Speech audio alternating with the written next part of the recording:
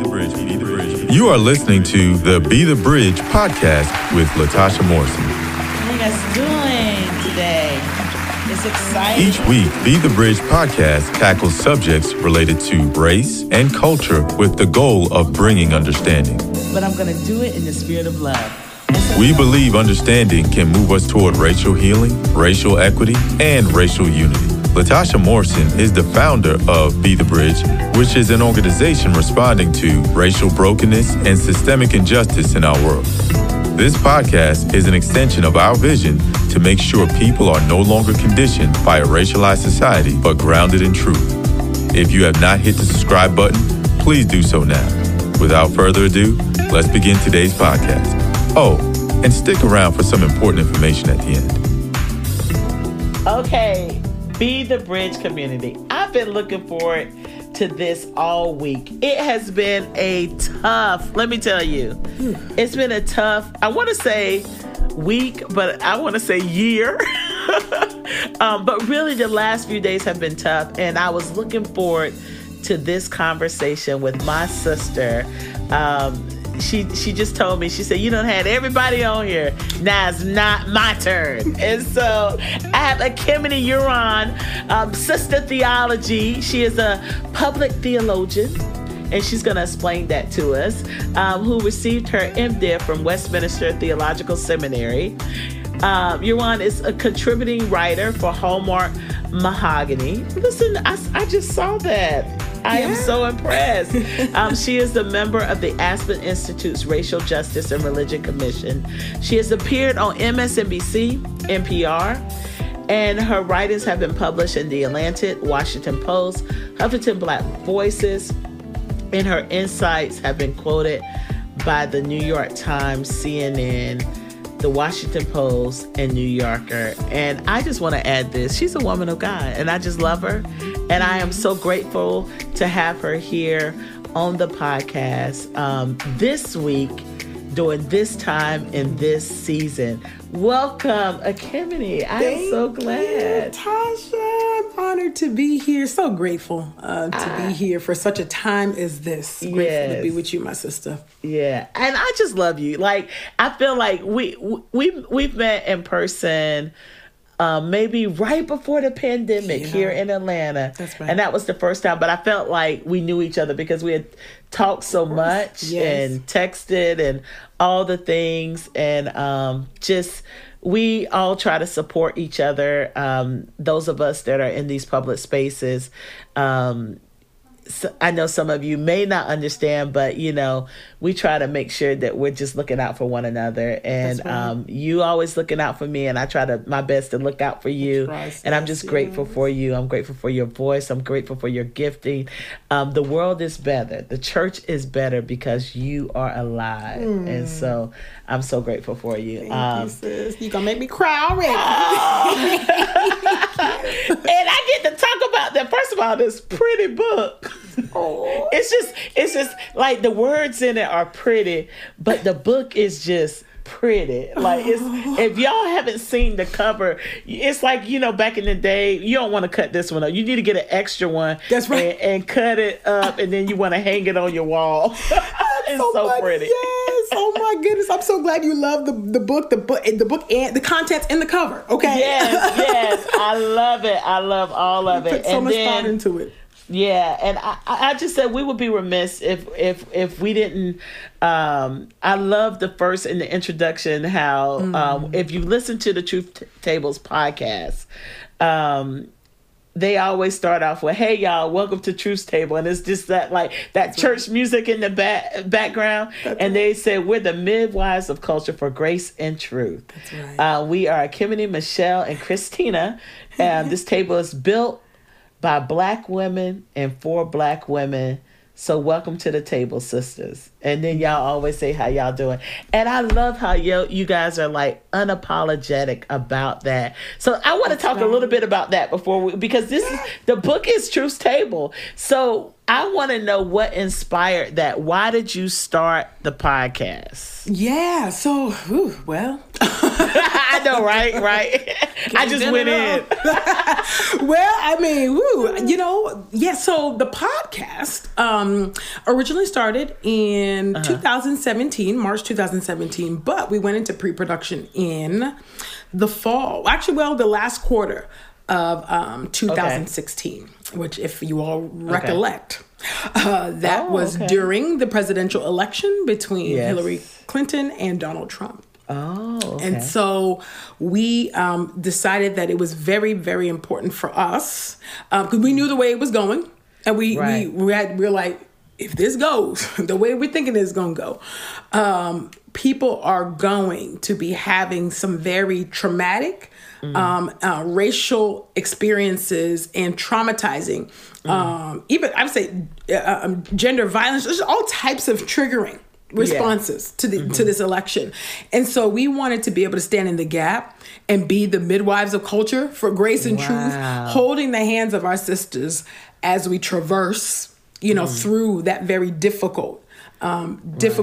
Well, it's still hard, but that difficult season we were entering into. Yeah, you know what I'm saying? And so that's why we were like, we need to start something. And we were like, we just didn't see any other podcasts out there that tackled race, gender, culture, and politics from a robust Christian theological lens, at least. And if they did it, it wasn't Black women that were doing it. And so until this day, I don't know other podcasts that still do that. And so that's how Truth Table came to be. And it was birthed in March 2017 during Women's History Month. So that was also very intentional. We're very intentional at Truth Table. Right. Well, thank God, because it was needed and it's still needed. And I know it's been a blessing to so many people. And I love the fact that, you're really unapologetic of who it's for. Like, anyone can listen, but this is who it's for. That's right. And so, I mean, I want to know, how has that been received? Because when, I know the world that we live in, this racialized society. And when you say that, even with your intentions, because people don't understand why we have to lift up our community and our people. Sometimes they feel like the lifting up of Black women means that you're putting down white women. And that's just a racist ideology because you're not understanding the history and the context. So, what has the reception been like with that? Yeah, well, I mean, we've gone through many different iterations with responses to that. Truth Table, we do believe in the importance of declaring ourselves and saying very explicitly, this table is built by Black women and for Black women. Even with the book, Truth Table, Black Women's Musings on Life, Love, and Liberation. These are Black women's musings. Right. These are not our answers to life.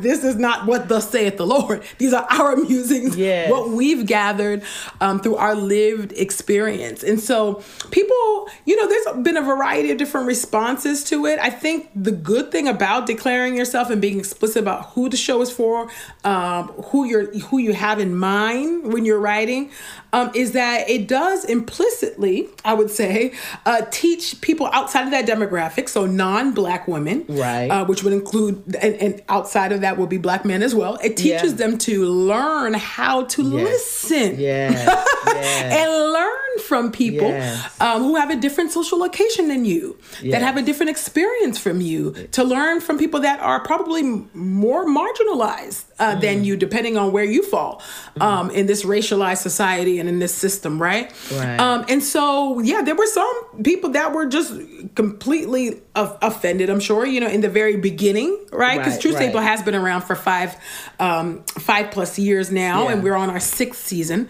the podcast. So, we're not new to this at this point, So initially there was some oh my goodness, but it's just because we're centering Black women doesn't mean you can't learn. In fact, you can learn a whole lot from a group that is deeply oppressed in this land about what it means to not only be resilient, but to overcome, to persevere, to bask in joy, in Black joy, but you get a whole host of that on the show, and you'll get that in the book too, of course. Yeah. And so, I mean, the space is so needed. And so so you guys had a successful podcast. I mean, like you said, there was nothing out there in the Christian space like this. Yeah. And then the different personalities, I think you complement each other so well.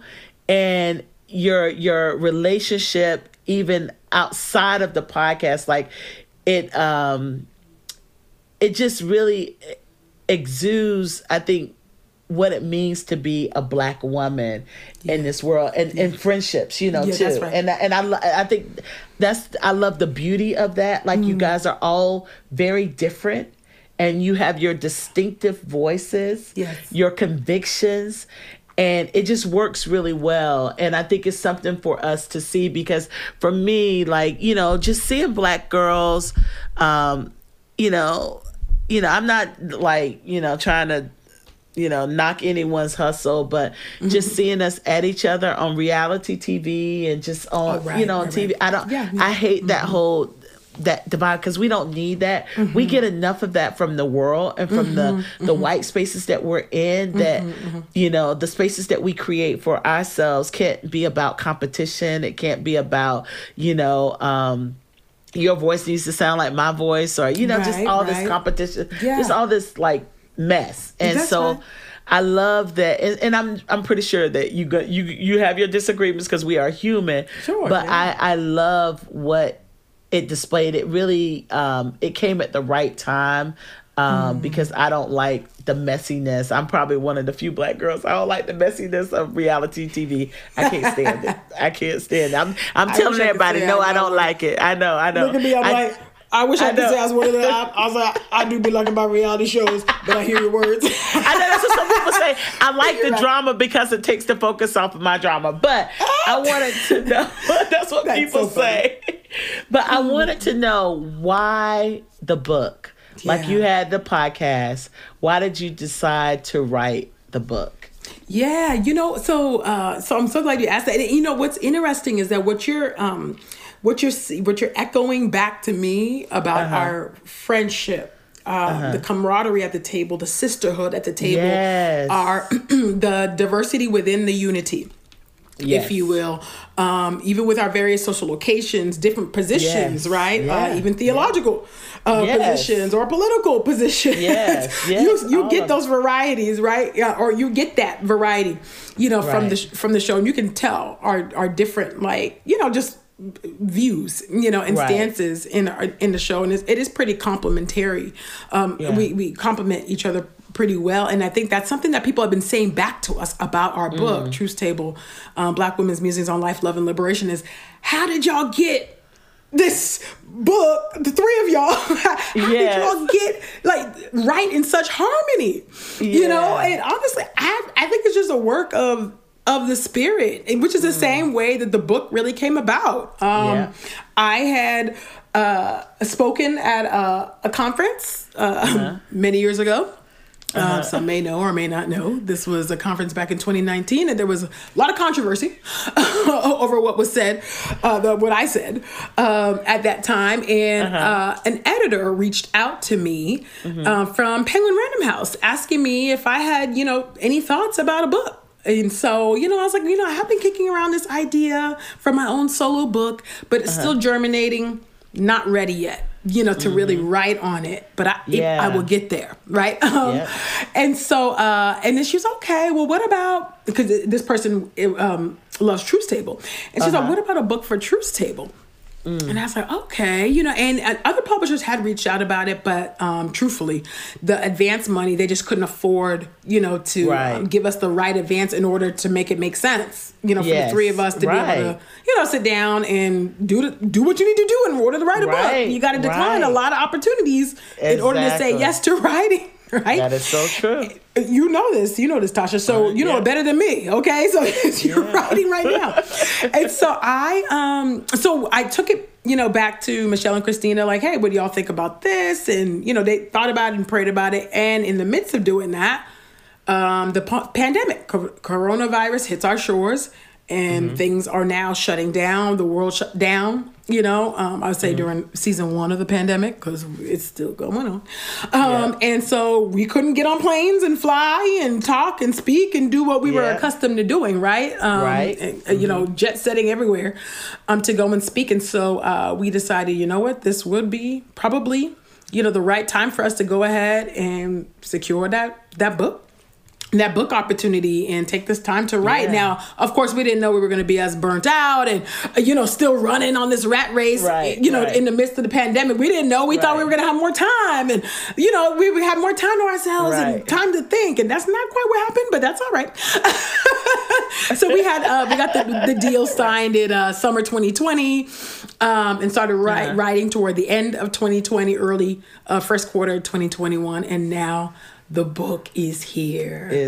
Of course, it's in stores everywhere now. Yeah, and I mean the time frame of that. Yeah, because I remember us having the conversation back in 2019 about you possibly doing a solo project. You remember that? Yes. Oh my goodness. Yes, Tasha. And I remember that, and we were talking about agents and all of those things. Oh my goodness, you were so helpful. Like that. And so I am grateful now that this came out first, and there's going to be more to come. I'm speaking this we know that there's more to come. Amen. But I think to start out with this one, A Black Woman's Musings on Life, Love, and Liberation. That's right. There's so much to being a Black woman, and sometimes I think there's this binary. Just this very small myopic view of who we are. But I think you guys represent so much of who we are as Black women in your diversity. You know what I'm saying? Within that. And so when there's some chapters, oh my God, there's some chapters that you wrote. And what were your main chapters that you wrote? And we're going to talk about a few of those. And I also want to talk even, I know you can't speak to Christina's or, or Michelle's, but we'll just give people a little taste of what those are about too. Which chapters did you write?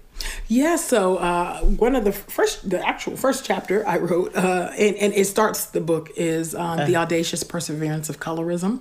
Then the next one. So actually, let me say it this way. So the book is Truth Table: Black Women's Musings on Life, Love, and Liberation, right?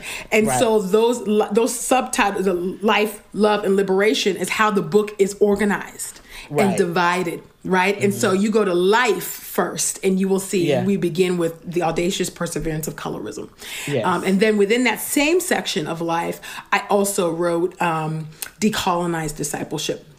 And then in there is also Michelle's chapter about protest as spiritual practice, so that talks about her own origin story, actually. Right. And also her experience as an organizer during the movement in Ferguson. After Michael Brown was killed by the police there So that's Life. And then in Love, I wrote Hidden in Plain Sight, a single Black woman's manifesto. First of all, that right there, that's a whole book by itself right there. Listen, we gonna park there for a minute, a little bit. Tasha, it is. Because listen, it turned into a manifesto because I started writing it as a chapter.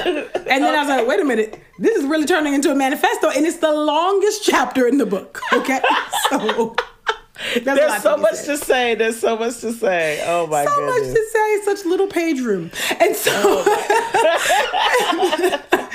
and then the last section, Liberation, I have a chapter in there called Diaspora Dreams, Blackness as the Image of God. Yeah. And it's so funny, it's right here in the notes of which ones, but even if it was a test and you gave me this book and you said, okay, which ones did Michelle write, which ones did Christina write, and which ones did Ekemini, I would know exactly. I would get them all right. That's so funny. I love that. I would get them all right. Oh my goodness. But anyway, I'm just okay. Let's go back to the first one, The Audacious Perseverance of Colorism. In you can give people, a brief overview of what this chapter is about, but I want to talk about like how this looks in 2022, absolutely. So give us and I know you've talked about it on your show. You tweet about it and all of those things, and I know this is something that even for us, it's a conversation we need to have in our community. Yeah. But also, I think it's something that that other communities can learn from, because although it's prevalent in the African American Black community, it's also in the Hispanic community, the Latinx community. Yes, I don't know. Sometimes I don't know which one because I know some people don't like Latinx, some people don't like Latin. I know. I don't know what to say.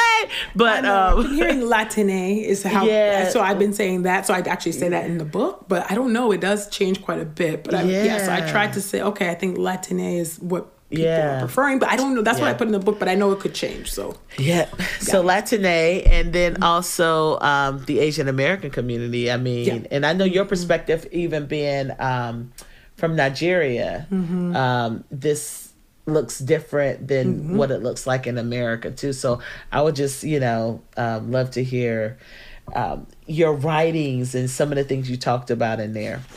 The audacious perseverance of colorism is, that chapter. I thought it was important for me to title it that way, because it does continue to persevere, right? Because I was trying to make it clear that, 2022, this thing is still here, and it's still showing up, and it's showing up like this, like this, like this, like this, and this is how it's impacting me and many other, Black women. Like me, dark-skinned Black women, like me. And so I think that, and I write in that chapter that you cannot be anti-racist and be a colorist. Like, you have to be anti-racist and anti-colorist. You got to understand the relationship between racism and colorism. You know what I mean? And knowing that it is racism and white supremacy that is the foreground.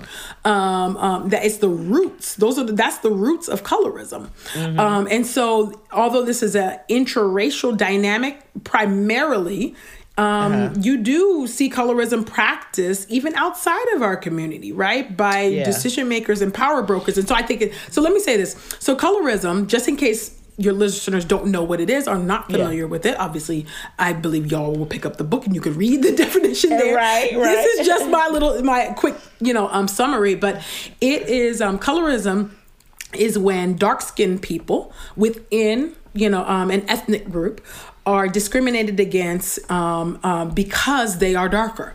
And so they are discriminated against in ways that are detrimental. So with regard to even our interaction with, say, the criminal justice system, with regards to job opportunities, promotions, this impacts our marriage market. So our ability to have as many plentiful options with regard to dating and then marriage. And so there's stats and data contained within this book, and particularly that chapter that talks about how the ways that actually light-skinned women, have higher rates of marriage than dark-skinned women, and then how they receive higher pay than dark-skinned women, and they receive easier or lighter sentences than dark-skinned women. And so it's very punitive. Colorism is on a systemic level, but also on a personal level as well. And so for me, that was really, really important to be able to elucidate that through stats, through data, but also through my own personal story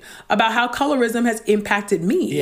And what it meant to be a dark-skinned Black girl born and raised in California, which is deeply colorist. And so and there's different levels to this type of the colorism experience that your colorism experience, depending on where you were raised or where where you live, not to say colorism is everywhere. It's a global phenomenon, which is why it's not just connected to just our own Black and African communities. No, it's definitely global. Like you listed out, non-Black racial groups and people of color also have colorism and within their own communities. And so it was important for me to lay that out and then also lay out the ways that even white people perpetuate colorism, right? Because still, they are the ones that are making decisions on hiring decisions, right? Who are making the decisions about legal sentences, right? When we interact with the criminal justice system, and so there are still that mechanism of oppression is still functioning, sadly, alive and well today in 2022. And explain too, because in the book you write, colorism is a offspring of white supremacy. And I think some people don't understand like how you're promoting, even as a Black person, you're promoting the ideologies of white supremacy when you subscribe to colorism. Yeah. So, because, first of all, we know that white supremacy and whiteness is made up. It is a myth, fundamentally, that was meant, to stratify, right? And so to put, of course, Black, on the bottom, right? And white on top as superior, which is a myth. It's false, right? And then as I put Black on the bottom, I'm also going to name our native neighbors and siblings too, who have suffered, from genocide, which is why we don't oftentimes they are forgotten because they have been disappeared. But we thank God for those that are still here, right? So I think that's important for me, to say that. But yeah, so when I talk about how colorism is an offspring, of white supremacy, well, there are advantages conferred to people who are of lighter skin tone, right? Because on the color spectrum, right, light is closer to white. It is not white, and I do talk about in the book how how we have, this is not about light skin versus dark skin beef. That's not what's happening in this chapter, and I go into the history, even going into slavery about, what it meant for an enslaved person that worked in the home versus what happened for an enslaved person that was in the fields, and just talking about the danger and the risk of both. And so that we are not, trying to act as if they had it made in shade, sipping on lemonade. That was not the case. That was not the case. That is wrong. That is evil. And that is also a myth of white supremacy meant to cause a chasm between us. And so that was important for me to lay that out and to say that. But because they are closer on the color spectrum, the darker you get, the further away, right? You are from whiteness, quote unquote. The lighter you are, the closer you are. And so you gain benefits, whether you're still, as a light-skinned Black person, you're still experiencing racism. You're still experiencing misogynoir. You're still experiencing all of those things. It doesn't mean like you are Black, no doubt about it. But there are privileges that are conferred to you that you may not even know about. Or you might be aware of, right? And oftentimes our first interaction with colorism is actually within our own family systems, actually. Because we just notice the variety of skin tones. Every Black family we have a variety of skin tones in our family. People will check the ears of a baby or check the cuticles of a baby to see if what color the baby will be. What color? Eventually. That's right. And I mean it's prevalent in my family today. This is a global thing. Today. Oh yeah, absolutely. And that was the issue. I don't think people realize how even in our systems, even in our our anti-racism systems, like you think about the NAACP, that was one of the things that Marcus Garvey, was upset about, with W.E.B. Du Bois, they were saying all light-skinned people were working, at the NAACP. And I think it wasn't until you see Martin Luther King come on the scene that you start seeing more darker skinned people being advocates and voices, being a voice for the community. Fannie Lou Hamer, a lot of that. So this thing goes back. It's deep. Thing goes back. It's deep. I didn't put Marcus and W.E.B. Du Bois in there. I decided to talk about Nanny Helen Burroughs, but there are so many ways I could go, and because I took up so much space in the singleness. I wrote about that one, so don't worry about it. I had that one. Oh, great. Okay, cool. Because we did come. You know what it we also covered Marcus Garvey and Du Bois in our our colorism episode on the show. Yes, too. yes. So that's why I was like, well, let me take it to another historical figure. Yeah, I love that, because the more you expose people to, the more they can learn and the more context they have. I think some people probably didn't realize about the college policies. Talk a little bit about that. Oh yeah. Oh, absolutely. So I put in there. So I don't know. For me, this is just the way my brain works. Is that it's important, and I guess for me as a public theologian, my job is to interact with different disciplines. So from sociology to history to politics and so civics, right? What we used to call civics. I don't know what they call it no more. I know, right? I think we might need a new name, but because I don't know what's going on. But and then also my own personal experience to make these subject matters that are very hard, very dense, really difficult to enter, to make them accessible. And so I do have some additional historical pieces in there about the ways that colorism manifests and showed up at HBCUs. At churches, at black churches, where there were brown paper bag tests and comb tests for black people to enter in. These are black people. For dark skinned people, whether they can either make the cut, the light skin cut, to actually be entered, to gain entry into the actual church, y'all, to worship, worship. Okay, this shows you just how evil, pervasive it is. Oh my goodness, it's painful. It's like self-hate. It's like self-hate. That's Internalized racism. My goodness. That's right. And it's worse. That's right. And HBCUs were in the past, Howard, very much known for this. Also for again setting up a caste system. Really, that's what it is. Yeah. And so, what does it mean to be a dark-skinned black woman?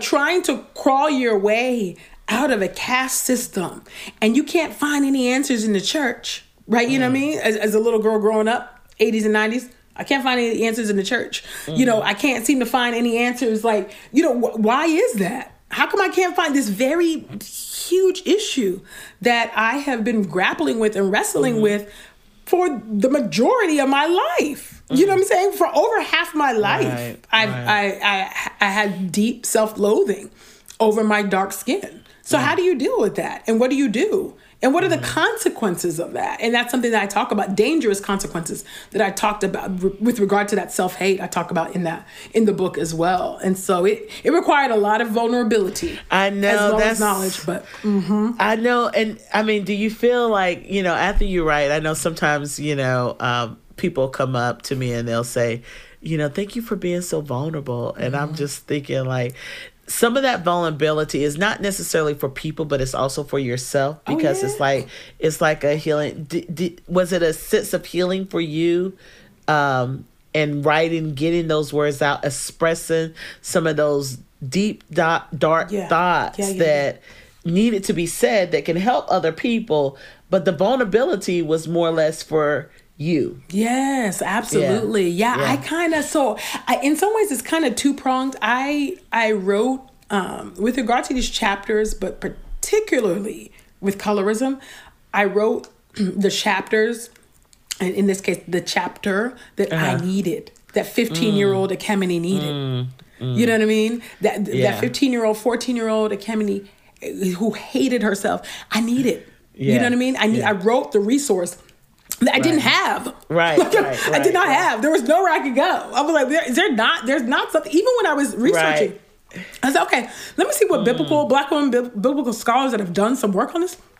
Let me see where, I was like, I'm not finding stuff. I was like, wow, I got to really actually create something. Yeah, because we still process it. We still process it and we're still living it and process it. Right. And it's shameful, right? It's shameful.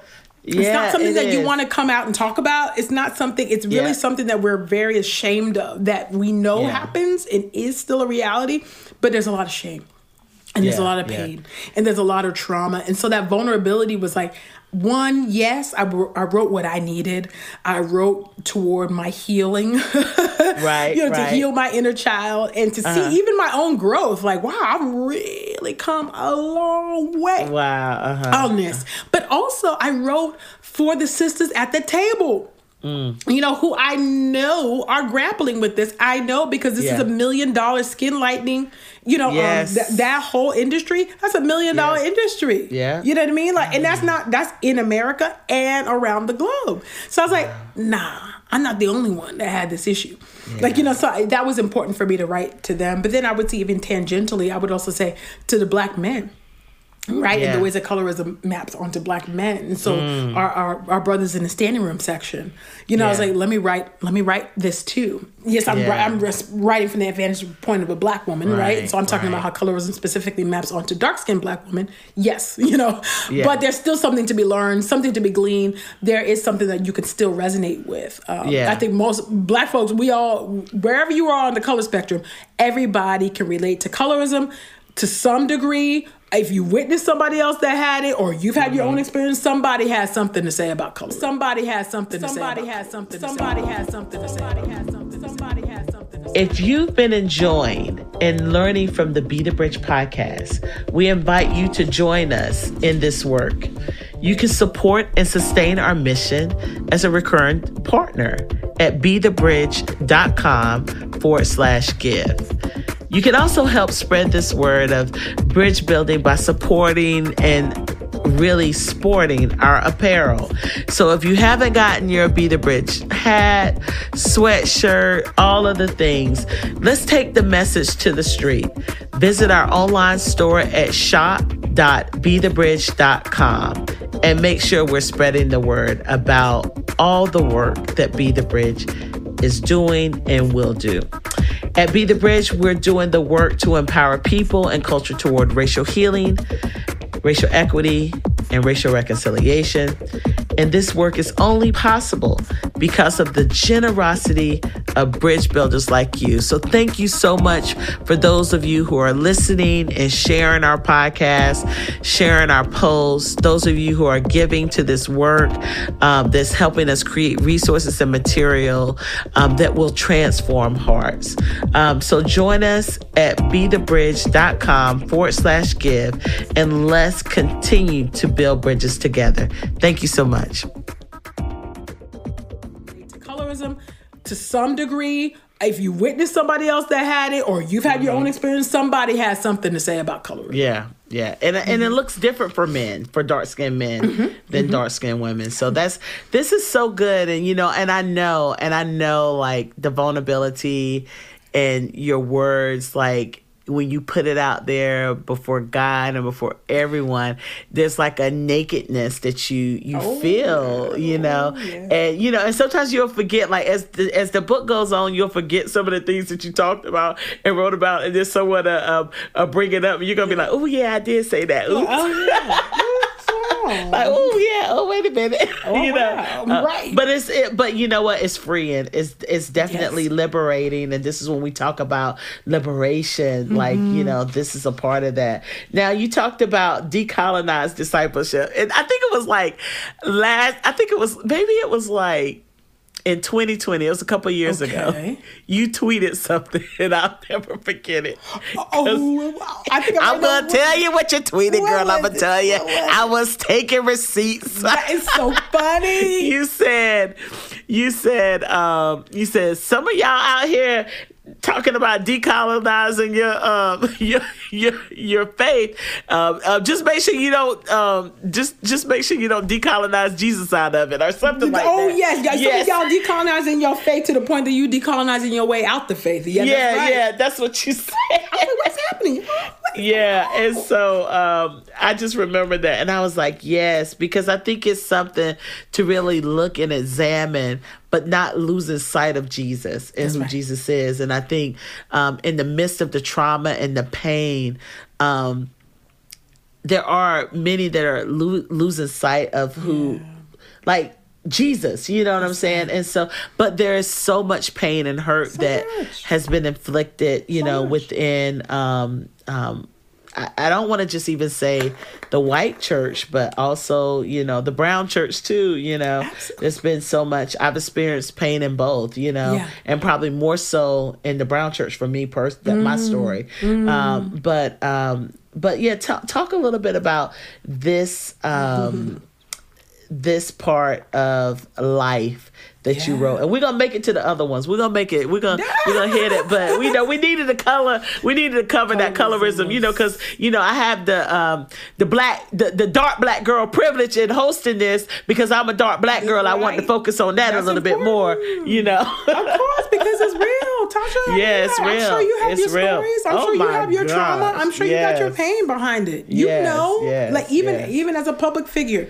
You know when you opportunities don't come your way, or when you've been passed up or discarded or dismissed or ignored because you're dark skinned. You know it. Yeah. There's a knowing. Yeah. But you know what I mean? And unless you are embodied as a dark skinned black woman, you don't know. Yeah. But there's a knowing. So that was important. So I'm glad you did park there. With regard to decolonized discipleship, so that chapter, that chapter is an intervention, if you will. I love that. In some ways, to me, it was important. I felt like I wrote about. So there is a blog that I wrote. Entitled Decolonized Discipleship. I wrote that back in February 2018, I want to say. And that was really the roots, if you will, of this chapter. And so that was many years before the deconstruction, decolonized movement within the faith. And so I was just talking about let's hold on to the purity of the faith, the true faith that's been passed down to us by the apostles, our ancestors, our grandmamas. Yes. Let's hold on to that faith, y'all. You know what I mean? Because it's very different. Yeah, it's very different. Okay, and so I was making those distinctions and showing, nah, this ain't it, but this is the true faith, and this is how we know because the word says X, Y, Z, and so and this is what the gospel is. So very much that was what that was. Then, fast forward many, many years later, we are in the midst of the deconstruction and decolonization, movement, which I argue in this chapter, what preceded that or what precipitated that was the election of Donald Trump. And that is when people had very significant racial trauma because they realized, wait a minute, the people I worship with, the people that are my neighbors, the people that are my brothers and sisters and siblings in Christ voted against my interests and voted against my livelihood. Yeah. And they still claim that we ought to work and worship together. Wait. People had a hard time with that, right? And then not only just that. And still having a hard time. People are still reeling. Still reeling till this day, right? I don't think the church will realize the damage that has happened over the last few years. And if they're really taking account, I mean, because I was just interviewing some black people the other day just about, I had a friend group and mostly all of them were in predominantly white churches at the time. And now only one of those friends, and I'm talking about 15 friends on a text stream, and probably one of them remain in a church because that church is really doing something. They're really trying. But all of those people, and I was, and most of those people have been in those churches for 8. Now, these are not people that were just there a year. They were involved. They have been there for 8 years to 10 years. Wow. Everyone that I spoke with, and when they left, most of them left officially during the pandemic when everything was shut down. That's right. They just made their exit during that time. I mean, out of 6 people, that's when they made their exit. So I don't think I think there's going to still be stories to be told about this, but I think this is important when you say an intervention. Yes. And just, of people need space. Yes. We have to deal with trauma. Sometimes we don't have the resources to deal with trauma. So we kind of latch on to some things. That's right. That's right. And so what are you in here you're talking about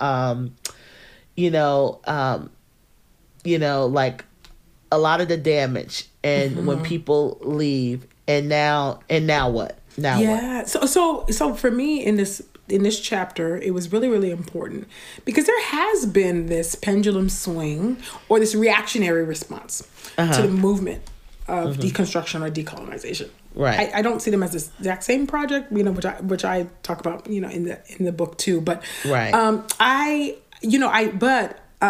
Where people are not taking serious people's valid issues and valid hurts and valid pain, and the valid hypocrisy that they see. And so I really do try to legitimize that and validate, like, no, you're seeing this right.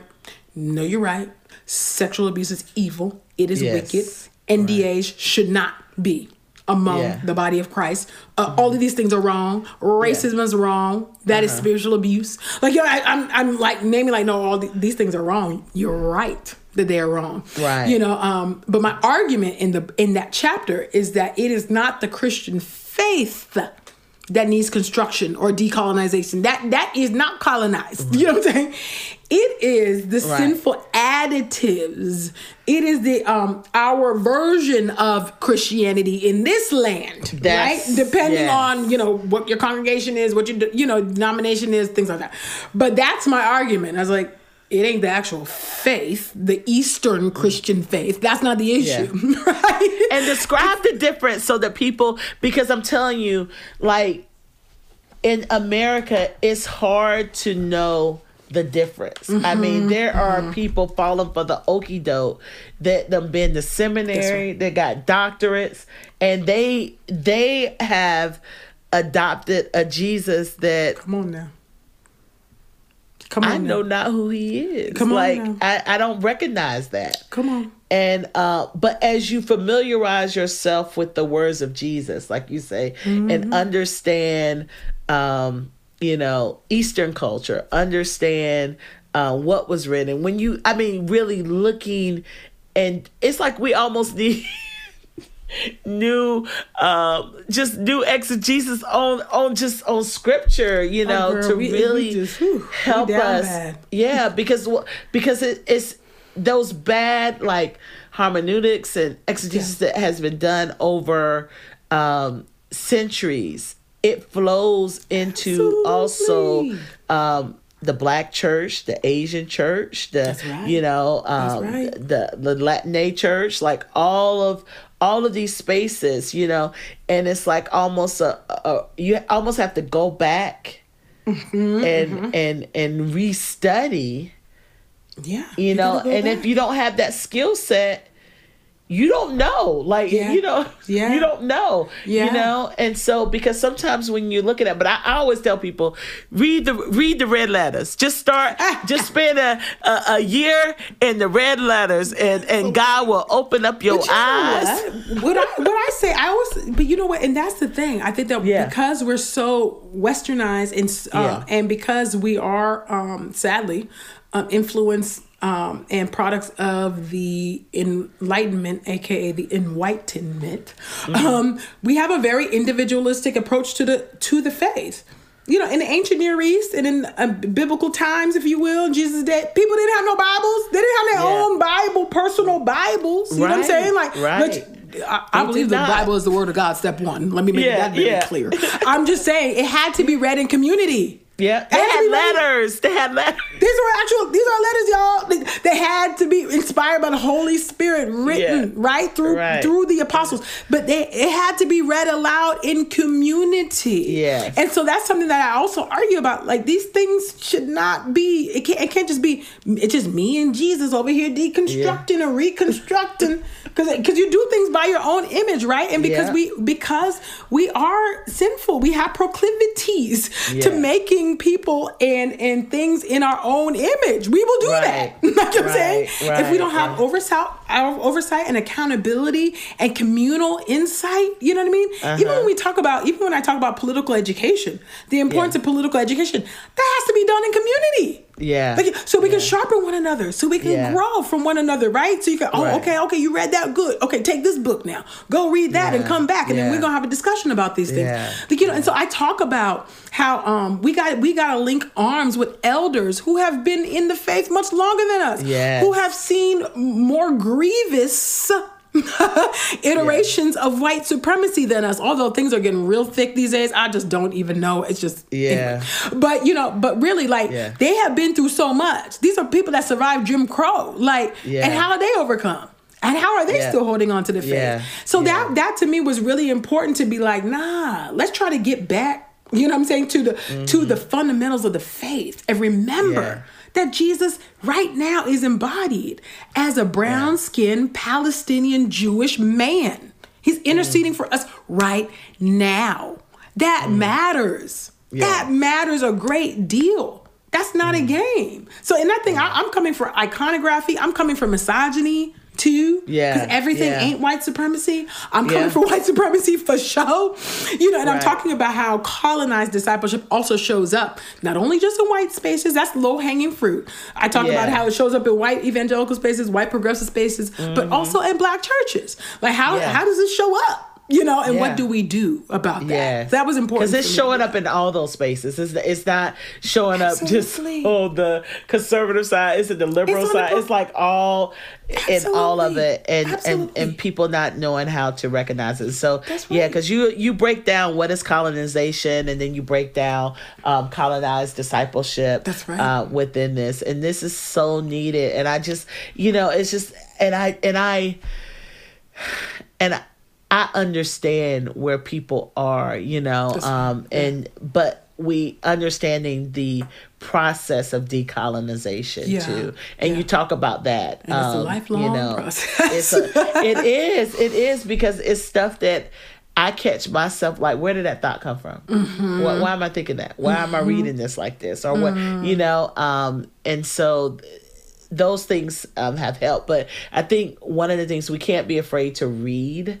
We can't be afraid to read. So I think this is a good start. Yeah. So those of you who are listening to this and you're going through this, or you're leaving a space and you feel lost, I think this is a good start before you start doing some of that work. So we make sure that we're on the right track and making sure we're not decolonizing Jesus. Yes. And let me say this, I think, and for those maybe who can't read, you know what I'm saying, or have a hard time with reading, you can also get the Audible book. You can hear myself, Christina, and Michelle narrating this book. So you will feel like you're actually at the table. You'll feel like you're on the show because you'll have you do get to hear us read our chapters. I love audiobooks. You get to hear our banter. You hear us laughing and talking, and you'll get the jokes. You know what I'm saying? There's some jokes in there. Well, you might not get the if you're outside our group, you might not get the jokes, but that's all right. You ain't got to get everything.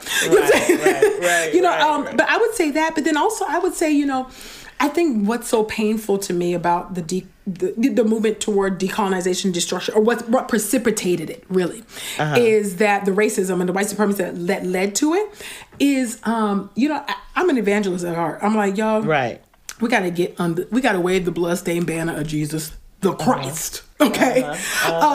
But with that said, I do believe that, it's a stumbling block. It's a hypocrisy. Sorry. Oh no, that's okay. And it hurts my heart, to see that the stumbling blocks that have been put up with the gospel. I was just reading a passage earlier today, actually, on Getting the Word with Truth Table, where we read the Bible on a daily basis and pray, myself and Christina.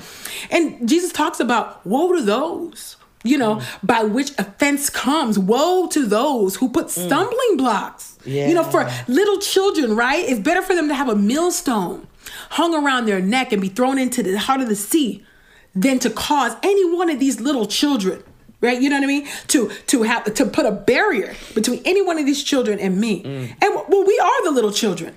Like, you know what I'm saying? Like, we ain't grown in God's kingdom. We are not grown. We are children. Like, you know what I'm saying?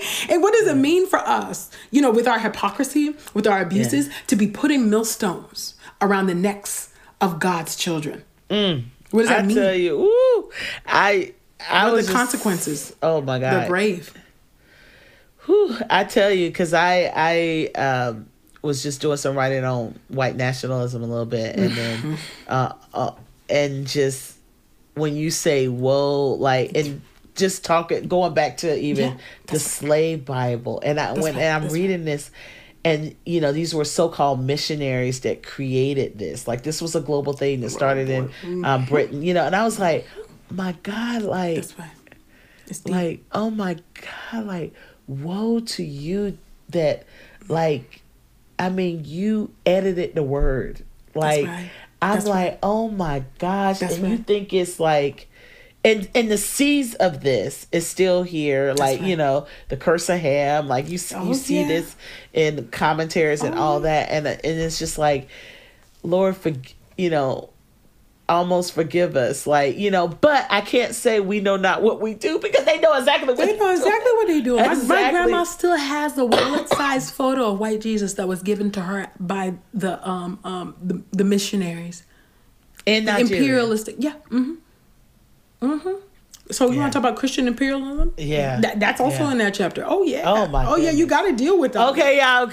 You gotta read this chapter. Read this chapter. Now, we gotta jump on. Because we're gonna be on here forever. Listen. But you also wrote, hidden in plain sight. I just give us a little bit on why. Not just. I don't think.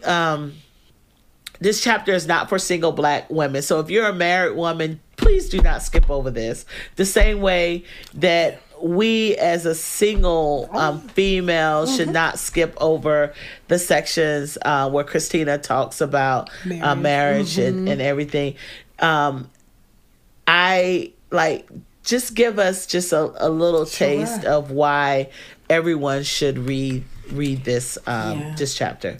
So Hidden in Plain Sight, a single Black woman's manifesto. That one is a deeply personal chapter. It's a chapter where I'd say that there's a deep soul wound. Just the other day, actually, me and Christina were recording our episode about her marriage chapter. Actually, today's her 21st wedding anniversary. Well, happy anniversary, Christina! And so we were talking about that, and she was just talking about how, how obviously, chattel slavery, since our people were torn from the shores of West Africa and Nigeria and Ghana, the Black family has been torn apart and asunder from that moment. Not even just starting here. It's never been whole. Yeah, from there, right? Torn asunder. Mother, father, kids, little babies suckling at the breast of their mom. Ripped away, torn away, and carried off and carted off. And so, and she's like, and it was, we were just in conversation and just talking about how even till this day and after emancipation, the first thing that enslaved or free Black people did was to put out ads, in the paper to find their spouses, find their loved ones, and that even now in 2022, it's like, I guess you could say in this manifesto, it's like, where is my husband? Where, and vice versa, where is my wife? Ooh, sorry, I'm getting emotional, but it is, it was important to write this chapter because there is a serious evil afoot. There is a grave injustice afoot. This is a systemic issue. This is not pathological. It's not that Black people don't value marriage. It's not that Black women don't value marriage or even desire marriage. It is that there have been mechanisms of oppression that have been at work for hundreds and hundreds of years. And now we're seeing the full manifestation of that. And that's showing up with such statistics that 62 to about 70% of Black women that have never been married. And many of these women, not all, but many of these women desire to be married. I am in the number. I desire to be married to a Black man. And those options are very limited. They're just not available. And why is that? And that is because of mass incarceration, and which is an outworking of U.S. chattel slavery.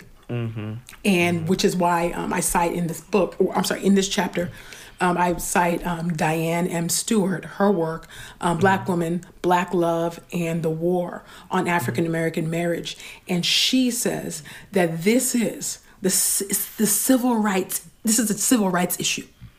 This is a fundamental civil rights issue that people should be organizing and galvanizing around and have not.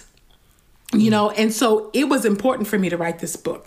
This chapter, and talk about not only the historic, systemic analysis, all of that is in the sociological analysis, that's all going to be in there, you know, but also my own personal experience as a Black woman who is a lifelong single, who has never been in a relationship.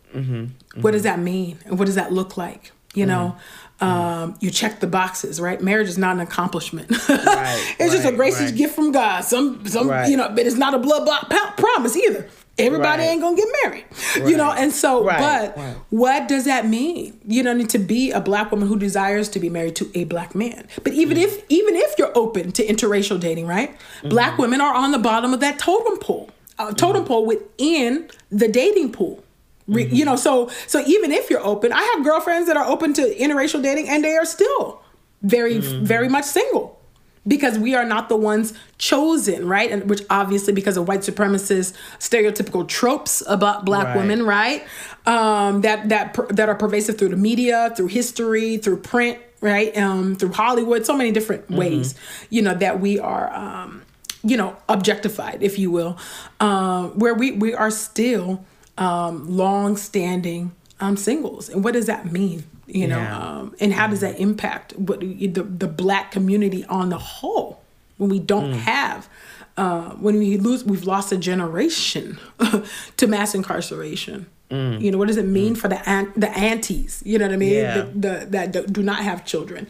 You know, and I don't consider myself child-free. I consider myself childless. You know what I mean? Because I think child-free, there's an implicit agency is implicit in that. Well, no, my agency was stripped from me.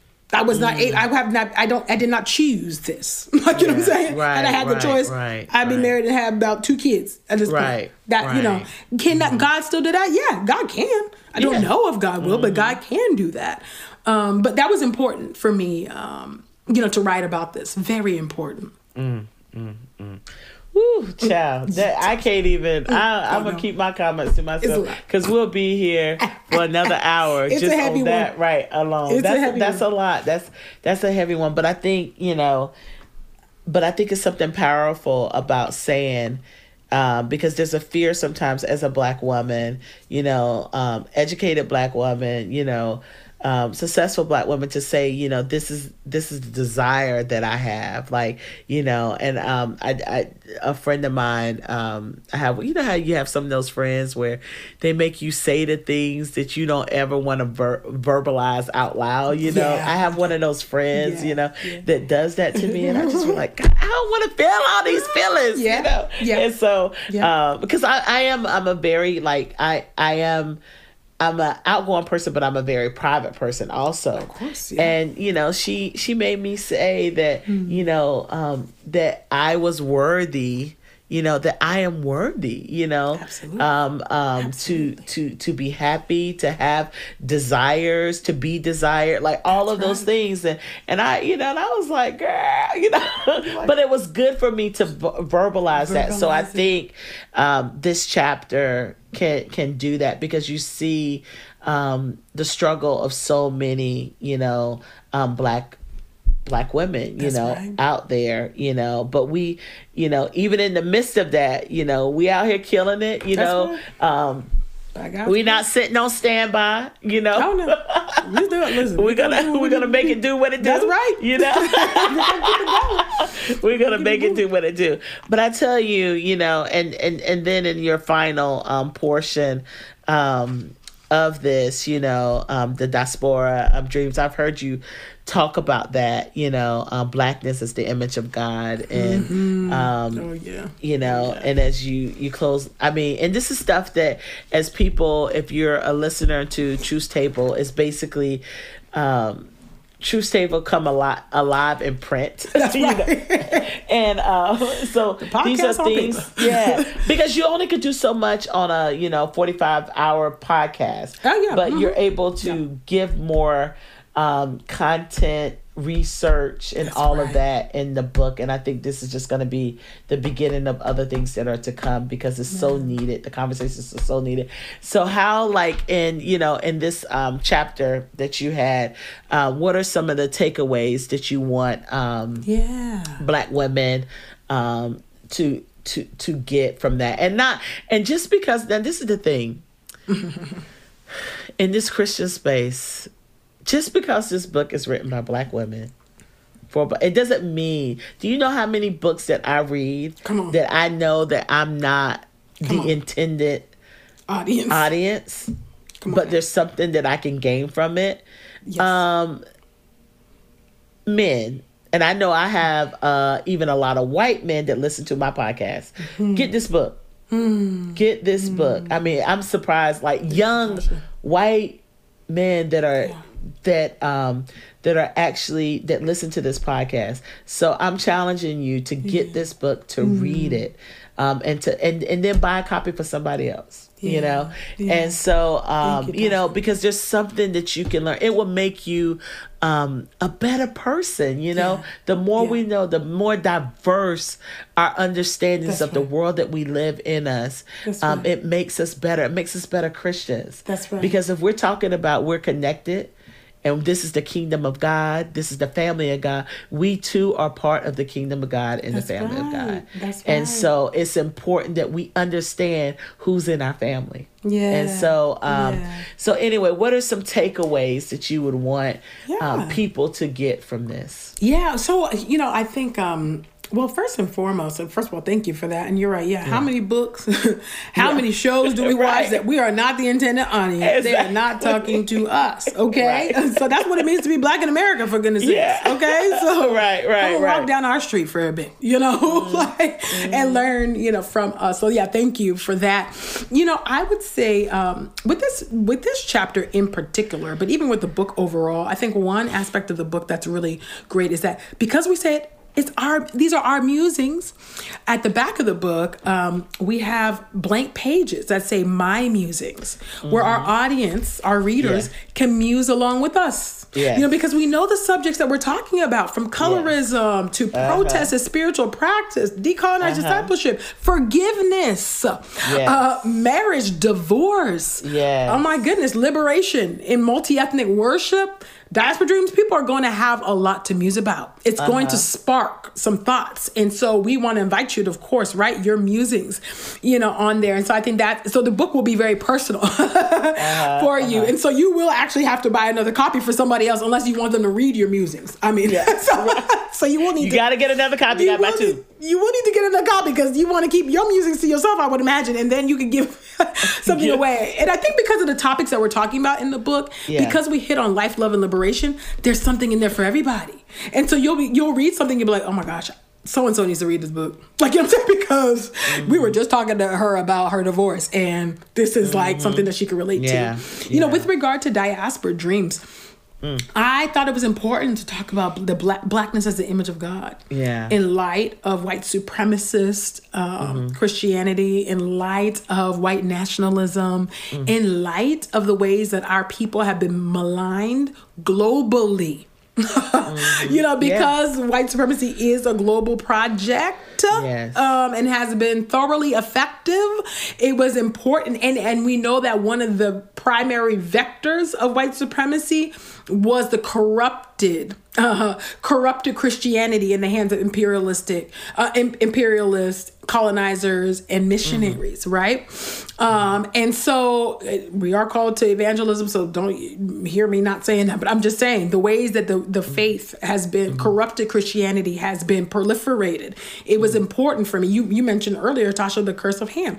And so I go into that in this chapter. I talk about what it means, to be a Black person in the image of God, and how we are in the image of God in both body and soul, and how that connects to Jesus right now, who is presently embodied. Jesus did not raise as a ghost. Okay, if you believe that, you're a Gnostic. Okay, you need to believe that this is a bodily resurrection. That's a fundamental of the Christian faith, y'all. Right up there with the Trinity. We got to believe these things. So I'm really just going back to the fundamentals of the faith. Like, these are the faiths, and then I connect it. And so in some ways, I make some connections to just, and I talk about that myth about what it means to be. Well, I'm black before I'm Christian, and why do we say that? Where do we get that from? And so I go into that, and then of course I make a connection between the foremost CRT scholar,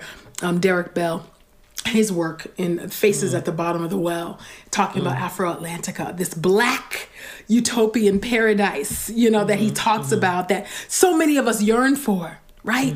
Especially on the heels of the Buffalo massacre, white supremacist massacre, that killed 10 black people, and just all of the black racism and police brutality, right? It's always like, where can we go? Where can we go to where we can just be and breathe and have joy and be free to be who we are without worries or concerns, you know what I mean? For our livelihood and for the livelihood of our other kin, and kinsmen according to the flesh. And so I talk about that and wrestle, with that and that longing that I feel like every black person has, to like, where can we be? That's why we have Wakandas and Zamundas, right? Because we're like, and that's why Black Panther was so huge for us, because it was like, oh my goodness, like it was our little black bubble for just 2 seconds, 2 hours, or however long that movie was. We got dressed up and it was like, oh my gosh, that camaraderie, that unity, that beauty, it's so rare that we get to have that experience, but we're always longing, for these fictional places, right? It's like, because we can't even name an African country, right? Because we know the ways that colonialism and imperialism has also wreaked havoc in our own homelands. So we can't even, we got to make up fictional places. That's why Zamunda and Wakanda exist. It's like, well, why didn't they pick Ghana? Like, why didn't they pick Nigeria? Like, what I'm saying? Do you want to go? You know the history there? Like, what I'm saying? So it's like you think about those things. And so I kind of bring all of that together to bear in this chapter. And that's the concluding chapter. So I start the book and I conclude the book. Yeah. No pressure. No. But Wow. I mean, just all of what you said, in light of what's happening, and, in Buffalo, where can we be? Where can we be? The power of that, like when you said that, it was just, that's how I felt Saturday. And I still haven't fully even had an opportunity to process because of deadlines and because of everything. Same. But it's like, I think I feel like I'm still processing. I know. 2012. You know what I'm saying? Listen. And this is going to take time to process, but to see this happen again in such a short period of time, and to see, I think someone said the name's Pearly, and all these names are very familiar to us, and to hear this 86-year-old woman that has lived through Jim Crow and survived. It was Pearly that did it in for me. Yeah. And to have to look at the face of evil in her last Jesus help breath, like that right there, I can't shake it. So, the world moves on, but it's like we don't move on like that. It'll be out the news cycle, it'll move on. And then when you see the language that is still out there and platform that is still promoting that ideology that he's caught up in high places, in government places, people in Congress, people in Senate, people on TV, famous theologians, spewing this same normalizing mess. Slavery. Yes, on Twitter. Yes, I haven't. It's just like you say. Lord, I used to when people used to say, and I almost feel weepy too, it's like when people used to say, come Lord Jesus. Like, Yeah. you know, and it's like, I used Fair to, enough. like, why do you want to die? Like, you know, like, but when you do, when you say, where can we be? Like, it's not safe. And then you have your brothers and sisters in Christ that are not concerned about your safety. Like, they're more concerned about the bottom line. That's right. And it's like, I mean, was the early church, was it concerned about the bottom line, or was it concerned about the people that represented the community? That's right. And I was just like, we have ingested something. I do not understand what we have become. And it's like, where can we be? Where can we be? Where can we be? That's right. And and you know, and I'm so grateful for you. I'm grateful for this book. I think this book comes as like a healing balm in the midst of a lot of turmoil where we just need a place to be. And I think this book, these words, are a place to be because it gives us hope. Yes. Not so much in hope in ourselves, but hope in the God that we serve. That's and right. so I'm so grateful. What are the things that you know, I know there's a lot that we're lamenting right now. What are some things that are like bringing you joy in this moment? Well, that's a great question. Oh boy, I know, right? Oh, it feels like a hard question now. I know. It's a hard week to ask that question. It is. It's a hard week to ask that question. You know, I have. I don't know. Yeah, I'm great. Well, you know, I am grateful that the season's changing. Yes. We are on the cusp of summer. Yes. Summer is my favorite season. Okay. Okay. I'm really, really excited about that. Yes. I know that every season is changing now because climate change. I am aware, but summer is still my favorite season. Okay. I'm grateful for that. So I'm looking forward to kind of, you know, soaking in the sun. Okay. You know, taking a little bit more of that. I am looking forward to a vacation. I'm looking forward to that. Say it again. I'm taking a vacation. I'm looking forward to that. Yes. You know, and of course, what's giving me joy, my nieces, of course. My niecey poos. Yes. They give me a lot of joy in this tumultuous time that we are living in, chaotic time that we are living in. I would say those, at least at the moment, and I'm grateful to be on the cusp of my birthday, 40th birthday. Can't believe it. I was like, wait, what? Oh, when is the date? Well, I want to give out the governments, but it is coming up this month. So I'll tell you offline. Okay, cool. Okay. But it's coming. Okay. So I have a lot. Yeah, I'm grateful. Mine is coming too. That's why mine is next month. Oh, yours is next month? Okay. Yeah, we all need a vacation. Let me tell you, ladies, if you know, we all need a break, even if it's just a weekend break. We have to take some time to breathe. Yes. Like, I've been looking forward to a vacation since my last vacation. Listen,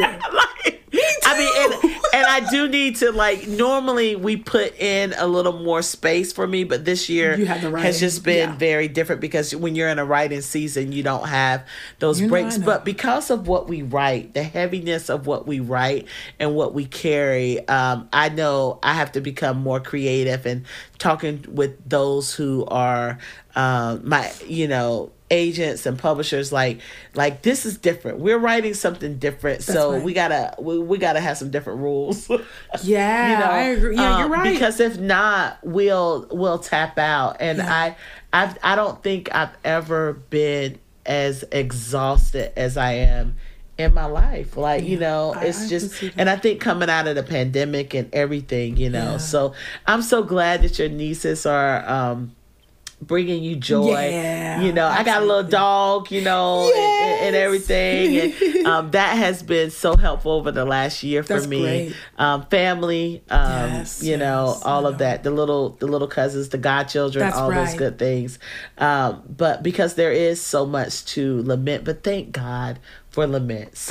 Thank God that we have a place to direct our pain. That, you know, that gives us hope. That's right. and it's a form of worship. So I know that this book is gonna just really help people, and I look for more to come. And so I know Christina and Michelle have their portions. Yes. I'm like, at some point as the year goes, I need to get them on here to talk about their portions too. Like, give some special Black girl privilege here. Thank you, Tasha. But I'm so grateful for you. Keep up the beautiful work. Okay? I pray thank you for having me, and I do pray that our book is a blessing to your community, to your listeners. Yes, of course, you can get the book, wherever books are sold. You can walk into and your we'll have local. all of that in we'll have all of that in the show notes. Yes.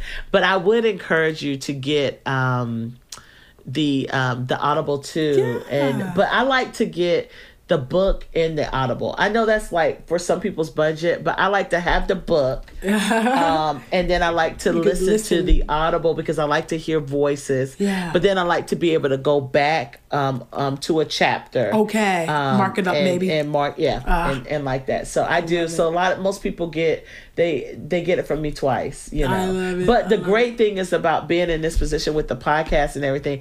Most of the time, I get the book sent to me. Yeah, you do. Exactly. And then I go buy the Audible. That's right. So I have the Thank you, Audibles sis. just about to every book, and I like to listen as I go and around the day, and all that. So I hope it blesses you on the Audible. Yeah. You'll hear our cackles. You'll hear our, hear our jokes. I think you'll like the jokes. Okay. I like a good joke now. Oh, the jokes are in there, and the cultural references, girl. You will. Yeah. I love it. it. Well, thank you guys for listening. And, as Ekemini said, this book can be found where all books are sold, downloaded, buy the ebook, the book, the Audible, all of that. And then also listen to their podcast. I think there's a lot to learn there. And I'm so grateful for you and your voice, and looking forward to all this to come. This is the thing. I guess this would say this is bringing me joy. This has brought me joy today. So right. This too, especially after a hard week. I was looking forward to this conversation. I know. That's what. Listen, let me tell you guys. I have we're on this platform, and we had some issues, so we took the video feed off, and so we hadn't put it back on. And then when I got on here with Ekemini, I was like, wait a minute, I need to see her face today. Exactly. I need to see her face, and we had to hook it up where we could see each other's face. So we're right here in virtual presence. That's right. But so grateful for you, and so thank you guys for listening to the Be the Bridge podcast, and I hope this podcast is a blessing to you. Go to the donors table if you'd like to hear the unedited version of this podcast. Thanks for listening to the Be the Bridge podcast. To find out more about the Be the Bridge organization and or to become a bridge builder in your community, go to BeTheBridge.com. Again, that's BeTheBridge.com. If you've enjoyed this podcast, remember to rate and review it on this platform and share it with as many people as you possibly can. You can also connect with us on Facebook, Twitter, and Instagram. Today's show was edited, recorded, and produced by Trayvon Potts at Integrated Entertainment Studios in Metro Atlanta, Georgia. The host and executive producer is Latasha Morrison. Lauren C. Brown is the senior producer. And transcribed by Sarah Konitzer. Please join us next time. This has been a Be the Bridge production.